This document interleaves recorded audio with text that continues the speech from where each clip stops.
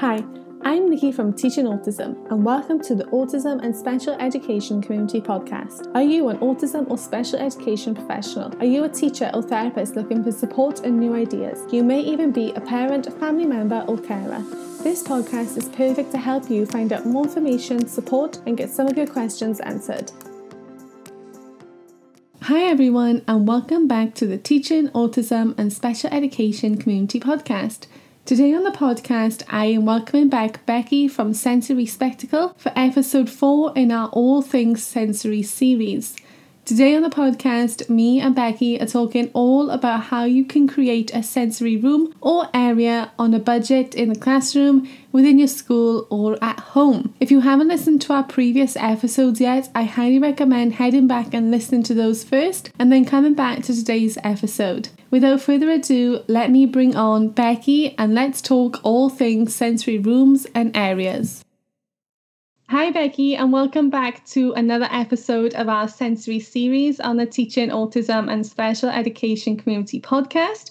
Could you just give a quick introduction of who you are for my listeners who may not have listened to our previous episodes yet? Yeah, sure. Hi, my name's Becky Liddon. I'm the founder of Sensory Spectacle. Sensory Spectacle educates about and create awareness of sensory processing disorder. And so I run lots of workshops, I have online training, I create immersive learning environments to help everyone, so parents, professionals, family members, to understand how sensory processing difficulties might feel, but most importantly, how we can understand some of the characteristics relating to it and supporting people better.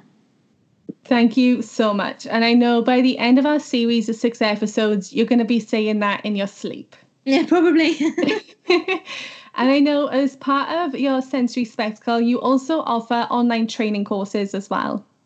Yeah, so currently there's 3 online. There's one introducing our 8 senses, so it gives you good information about the development of our senses, key developmental stages that sometimes we don't consider, and why we need our senses for learning. Then we've got one called Becoming a Sensory Detective, which is all about finding out about how can we accurately recognise someone's sensory processing difficulty so we know how to support them best. And then we've got one all about sensory profiles specifically for teaching professionals. So understand different types of students, things like fidgety students, students that need to move, students that seem bored. And how can you understand that? The best teaching strategy or approach to use with them. So is it an auditory-based learning? Is it kinesthetic learning? Is it visual learning? And then how do we create that sensory profile to summarise that up? And there's 2 more coming in the next few months. I love the sound of all of them, but the sensory detective one, for some reason, the title, I just want to take it just for the title to be able to say, I am a sensory detective. Definitely. Yeah. And you've been super kind to give us a discount code as well, which I'll put in the show notes, and that's valid for 12 months. So I really encourage, if you're going to take any of these courses, head over to the show notes, and there is a discount code there you can use for Becky. But today we are talking all things sensory rooms. We are. And first of all, I think we should probably talk about what is a sensory room or a sensory area. So a sensory area is somewhere where we can do activities or we can support someone who needs help to regulate their body. So we might use it as an educational space, so to help expose people to new sensory experiences, or we may use it as a space to help calm or alert a particular student before continuing with work as well. And I think it's fair to say that having a sensory area, it doesn't have to be in its own room. So you don't need a spare room for this, but there's also a huge amount of benefits, I feel, for having this sensory space available. Definitely. So it can add a whole other dimension to someone's learning. So moving out of a particular classroom to another space for a lot of students is a great adventure or a challenging one for people. So that's a learning experience in itself. But also having that separate space means that you can approach different sensory elements to teaching and learning. So it might be that you expose someone to new experiences, like I mentioned. Maybe their parents really want them to be able to go to the local cafe and sit down on a Saturday morning and have breakfast. And so you can use a sensory room to help educate about what types of sounds they may hear. So things like coffee machines and people talking, chairs moving. But you can also use them, say, for tactile experiences. So exposing them to new tactile sensations, things that are light on their skin or things that are really firm and deep pressure. We can use sensory rooms to help reinforce topics. So I've been into some sensory spaces that have become a whole immersive environment, and they're teaching all about the rainforest. And so in that space, there are pictures of the rainforest. There's sounds of what you might hear in the rainforest. There's a temperature, so it's a little bit warmer in there to feel like the rainforest. And any different type of sensory experiences to help then reinforce maybe what you're teaching in the classroom. But most importantly, one of the benefits of having a sensory room is to help your students to regulate. And when your students are regulated, they're going to be able to learn better, because we need all of our senses to work together just for us to sit there and listen to someone talking to us before we even think about doing work that's set for us. So if you have someone who maybe quite easily becomes overwhelmed with processing, say, instructions, you might notice that they become really overwhelmed and then distractible. So by using a sensory room, you can help them then to regulate down, so calm down, reorganize the auditory information that they're hearing. And you might do that through certain types of sound. So either music that they enjoy, or maybe white noise can really help in those situations. Or just by having a different environment can really help them to switch in their brains the way that they process that information. Okay, so I thought I was pretty knowledgeable about sensory areas, but you've blown my mind with what you were just saying, especially with things like listening to sounds of coffee shops. Like, I don't even know how I never would have thought of something like that, but that is amazing. Like, that's blown my mind. That's literally opened about 1,000 different doors now that I want to go and explore all the things, because it makes sense and I love the idea of it. And also changing it to themes as well. Like, I feel like we had a sensory room that was the same for so long that maybe it got a little bit, I don't know, boring, because it was the same thing all the time. And the thought of changing it up and having it themed, like even a rainforest theme, you've literally blown my mind and just added so much more to my to-do list now. I want to do it all. And to be honest, usually most teachers and TAs love making the new themes, because they're using their creativity to think about, okay, how can we do this and how can we do that? And so if it's exciting for the staff as well as the students, you're going to want to spend time in there. But if you've set up a sensory area and it's the same for the whole year, you can see how, after a term or 2 terms, actually there's less kind of there's less drive to want to use that space because it's just the same. Definitely. And the thought of it as well, like, we all change our classroom themes pretty much on a regular basis, I would say anyway, either a few times a year or twice a year or something. And I feel like just having that one extra room is really exciting. And even if you just rotate through maybe your assistants, maybe they want to take charge one term and put their creative spin on it, I think it's a great way to have your staff involved. And like you say, it's just a little bit more exciting. I know I got bored sitting in the same room, and it was the same for maybe 8-9 years. And obviously, the children grow with that room as well. And maybe they were thinking the same as us, but I never thought to maybe put a spin on it, especially changing themes and things. Yeah, definitely. It's just a lot more fun for everyone. Definitely. And I think it's fair to say that you can create those things on a budget as well, pretty much like what we were talking about in our last episode about different ways that we can make sensory activities affordable. I think there's a lot of ways you can create the sensory area on a budget as well. Definitely. So it's not about having, thousands of pounds to transform a separate room with lots of technology. If you have that, that's okay. We just need to make sure we're using it effectively.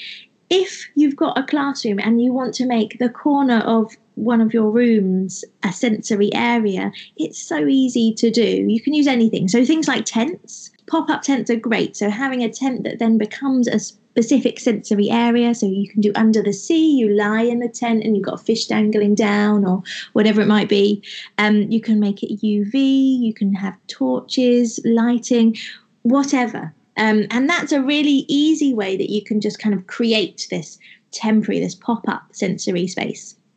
Also, tents are great for people who may become really overwhelmed in the classroom when lots is going on, and actually having a tent or that quiet space somewhere where they can go independently can really help them to remain within the classroom environment for a little bit more of their day as well. Other things I know people have used are cupboards. So a cupboard that's not being used, you can use as a sensory area. You can get cushions. You can use old fabric and just drape it over the doors of the cupboard. So you might have a dark space or a light space. Christmas lights. So at Christmas, when you've got all our fairy lights, that's a really quick way that you can add lighting to a sensory space. Just be wary for people who are sensitive to light that those lights can actually be really overwhelming. But also Christmas decorations. They're fantastic. Tinsel is one of the best sensory items to have. You've got the shiny visual element, you've got the tactile element, you've got the body awareness, so the way that it feels across your skin, you've got the smell of it. And so using tinsel, really exciting. You can also get mini disco balls that you can hang. When you've got a disco ball, you then create lots of extra light really, really quickly.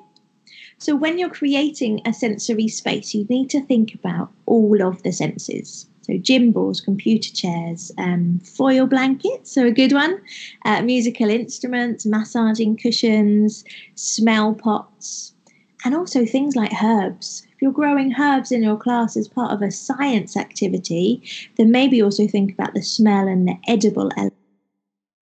Yes, and it was quite funny when you mentioned the cupboard, because we used to have a student who would take himself off to the cupboard because it was dark and quiet. And I think sometimes we panic at the thought of using a cupboard, but actually the students don't really care that it's a cupboard. They just want something that is going to help them self-regulate and give them what they need.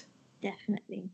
So the tents were a great idea as well. And it's something that I often recommend to people because, like you said, those can be transformed into little sensory areas, but they can also be areas for students to escape to as well, or even just if they want to work in there, because sometimes the classroom can be quite overwhelming.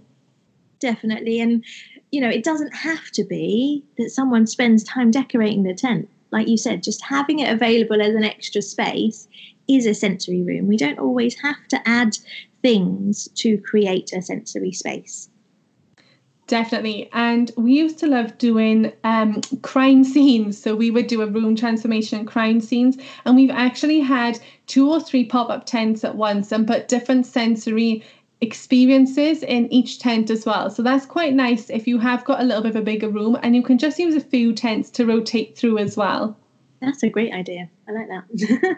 It was a lot of fun. It was very messy, but it was a lot of fun. And, like you say, tents are so affordable. And some of my best tips are to buy everything after holidays finished. So I know you were talking about Christmas and tinsel and fairy lights and things.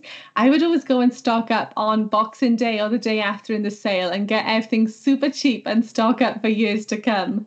Oh, definitely. And there's so many shops now, Easter themed. Just going the day after Easter, getting it all, half price, and you've got then all those resources for next year or just throughout the year. Lots of little animals. So many good things now you can find in the shops. Yes, definitely. And I think it's important to remember you don't just have to use things once. You can box them away and use them for different things as well. Even for me, I reuse a lot of Christmas stuff for Valentine's Day. So anything red, glittery and fun, I put it out for Valentine's Day as well. They don't know it's a Christmas decoration. No, and you make it look totally different when it's then with a new activity. Definitely. And talking about those tents and different things, if we don't have a spare room, I know it can be quite hard for parents and families to try and find a way to make a sensory area in the home, whether it should be in a living room, in a bedroom, in a separate room. What tips would you have just for someone at home who's trying to make a sensory area for their child? I usually recommend to use an old, bed sheet, an old piece of fabric. If it's dark, that's great, but it doesn't have to be. It could be a particular colour that they like, or a particular pattern or theme that they like. But just have something to drape over, whether it's a table or, the corner of the sofa or the room, where you're offering this space which can be used just for that person. So it might be that they have cushions or pads from the sofa. You put them on the floor and you've got a soft seating area. It might be, again, that you use a tent, but if there's not enough, you can get very small tents. But if there's not enough space for that, then you've made that tent space with your fabric anyway. Parents always know their children best. And so you will already know what sensory things really help to calm your child. So if it's that they've come home from school and you know that they just need some type of sensory input to calm themselves down, to regulate back down, to process everything that's happened during the day at school, things like listening to their favourite music, looking at their favourite book, smelling a certain smell, eating a certain food. All of these things are what help us to release certain hormones to help us feel calm and regulated as well. A sensory room, though, doesn't have to be inside. So if you've got a space, if you've got something outside, then it might be they're a trampoline lover and their sensory room is actually the trampoline.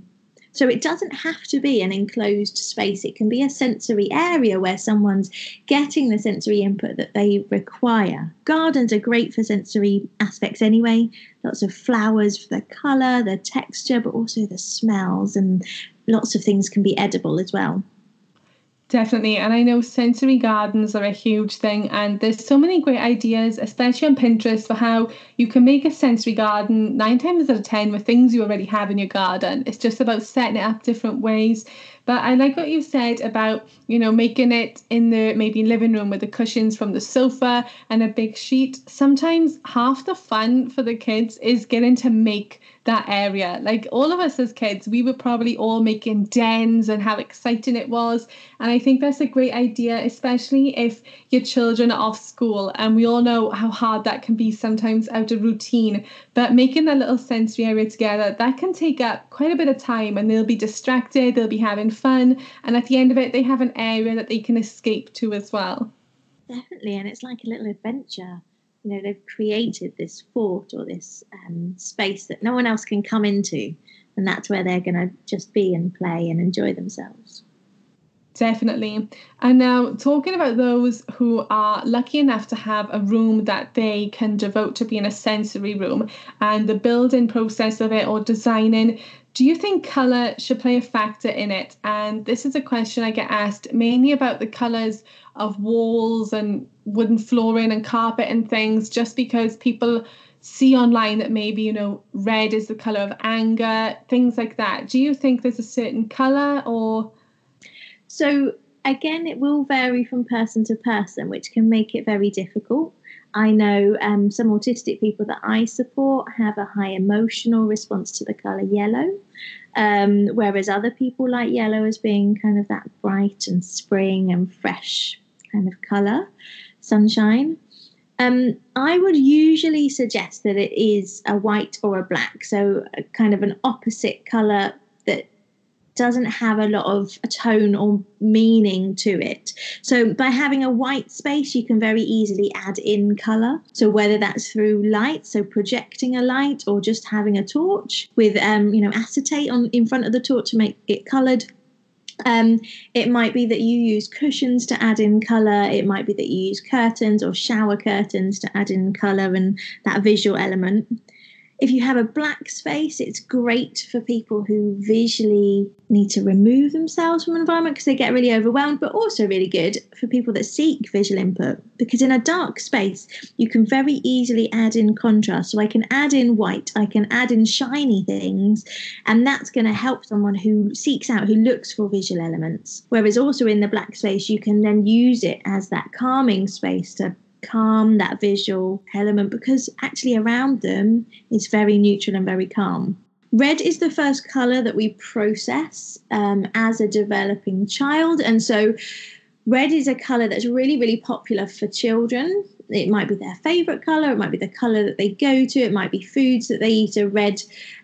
However, within a sensory space, we know that, yes, some people love it because of it being the easiest color for us to see because we're most familiar with it. But there's also the association that other people have to the color red of things like danger and warning. So being really aware of the meaning of a color to some people is important, which is why I would always usually suggest to have it as a neutral, so a cream or a white or a grey or a black. Also, when you're creating a sensory space, there's something to consider, which is synesthesia. And synesthesia is where any of our senses can cross over. So famous musicians and painters. So Kandinsky was a painter and he listened to music and he saw and he felt shapes from that music. So it might also be someone sees letters as certain colours or sounds as certain colours. And so any of those senses can mix up, which means that actually when we use colour, we may see a particular emotional response from that for the person. So if you can use a neutral environment, I think it's then easier to add in colour to whatever situation you're in. That was really interesting. And I think I like the idea of natural, especially from when you were giving us all the ideas earlier about being able to change the theme of a sensory room. That's going to be so much easier if you have a neutral colour to work with on the walls. Yeah, definitely. But I mean, if you've got a space and it's got a blue wall on it, you can work with the blue wall. You can make that a feature to the theme. So when you're under the sea, if you need to change the colour, maybe you can drape some fabric in front of it, or you can very easily put up a curtain pole or just a rail and you can thread some fabric across it just to kind of tone down that wall. Those are perfect, especially for maybe people who aren't able to repaint a room or anything. What I like about neutral colours as well, though, is they're quite easy to repaint because life is real and the walls are going to get marked. They're going to get ruined. I just think with neutral, it's so much easier to be able to just quickly go over some marks. Definitely. Yeah, definitely. So in a sensory room, if someone had the money to be able to devote to maybe starting this from scratch or buying some new things, what would you say are your 5 must-haves for a sensory room that would maybe work on a range of sensory needs for students? Okay, so things that massage, so things that vibrate are really, really effective. So it might be that you have a cushion that massages that they can put behind them or put under their feet. That's a really, really great thing to have body awareness. You can get loads of homomedic items that massage, so you can get balls and you can rub the ball under your feet and it massages at the same time. You can get rollers, you can get handheld ones. There's so many things where you can provide that extra body awareness input, but also it can be something that they can do independently as well. I used to have in a sensory room a pillar on the wall where when you pushed against it, it then vibrated. So students would lean back on it and it was a cause and effect. So they'd lean back and then it would start to massage. That's something for someone who has a high budget. But if you don't have that budget, you can do exactly the same thing with massaging cushions and they're really affordable. Other things are things like stretchy fabric, so lycra. You can either buy things called body socks or you can just get some old lycra from the charity shop. As long as it's got that stretch in it, you can wrap it around people, you can hang it, make it into a hammock, you can stitch it into kind of a big duvet cover so you can get inside of it and push around. That's a really, really great thing, again, for lots of different sensory elements, tactile, body awareness. Mirrors are a definite must-have. The amount that we learn by just seeing ourselves do something in a mirror is huge. Some of your students may come in having not looked at themselves in the mirror in the morning. And that's because mum or dad gets them dressed, they make sure that they're looking all right, and then they come to school and they're in school. However, when I stand in front of a mirror, I'm now learning about how my body is moving, but also my sense of self. So you may already notice that some of your students, as soon as they see a mirror, they're looking at it, they're pulling faces, they might start crying or making emotions or just moving their body around. And that's a really, really great thing for visual, for tactile, for proprioceptive, for vestibular, so many of our senses. I would also get you to consider smell. Now, smell's a really important sensory system to be able to support, and many people feel overwhelmed with smells. So can you have pots that have some type of smell in it? I use little icing pots on a tissue, pop the tissue inside, and on the tissue you've got smells of particular types of things. So I'll squeeze an orange onto it, or I'll put some fresh mint in the pot. By having it in a pot, it means it's contained. I wouldn't suggest to use aromatherapy diffusers because the smell then lingers in the space, and then everyone has to smell lavender for the whole day. And not everyone likes that. So think about smells, but think about only trying to introduce natural smells, because anything that's synthetic can be really difficult. So even things like air fresheners, they're synthetic, and some people can respond to that in a more heightened way. And then my last thing is any type of handheld kind of fidgets. So then it's portable. So things like bean bags where you've got something that's weighted. It might be that you have different textures in the bean bag, so they feel different. It might be that the fabric's different, so when they scrunch it, it feels different on their skin. It might be that you have textured walls, so you can quite easily from a homeware store find cork, you can find Velcro, you can find sandpaper, lots of different textures that you can use and either attach to a board or the wall. And things like brushes. So brushes that you find in the bathroom aisle in the shops. So fingernail brushes, body puffs, anything that they can get that extra kind of tactile handheld element to it with the resistance as well. Those were all great. And I gotta be honest, that vibrating pillar, I now really want to look into that because I didn't even know those existed, but it sounds amazing. It sounds what I need in my office, maybe in a sensory area for myself. I think you'll need one. It's the most popular item in our classroom sensory support sacks is the massaging cushion. It's great for people that need that movement. And so if you have the cushion behind them while they're learning, they will be getting in that movement with less need for them to actually get up and move around. Definitely. And also the body socks. We introduced body socks quite a few years ago, and the kids loved them. They had so much fun in the body socks, but we also had an occupational therapist come and she bought those fancy dress morph suits and they were half the price. And she said, some students love those as well. So there's always alternative, cheaper options available too. Definitely. And you can usually find some kind of stretchy fabric in a charity shop. And that's what I tend to use. Definitely. I love going to all those shops and seeing what goodies I can get because they work out so much cheaper. Oh, yeah, definitely. But touching back a little on the smells, because this is a little bit unrelated today, but kind of related, just because it's something I see a lot of teachers saying that they're using essential oils and diffusers in their classrooms. And it makes me a little bit nervous. I don't know why it makes me nervous. It's just one of those things, maybe because I've never done it. But what are your thoughts on using those things in a classroom? So just from my experience, I'm not a kind of an aromatherapist. I don't really know about the oils. But if you think about the type of smell that we use in one of those pots, so we used to have a diffuser in our sensory space where I worked previously.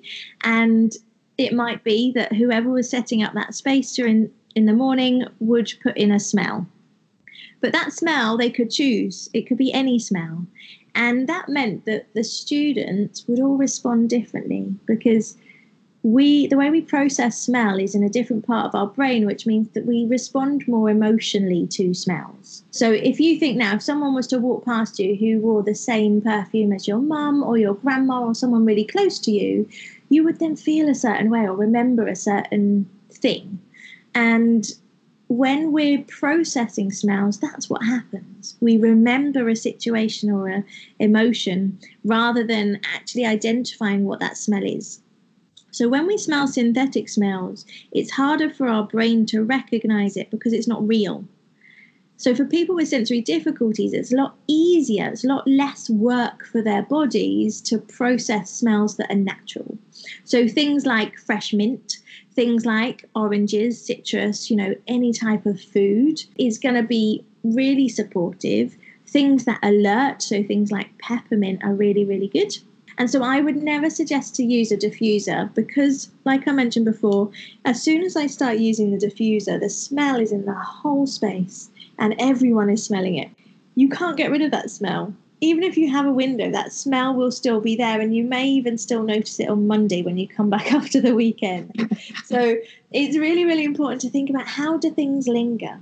Whereas if you had, say, some fresh mint from the garden or from the supermarket, you could put that in a jar and that smell will be in the space.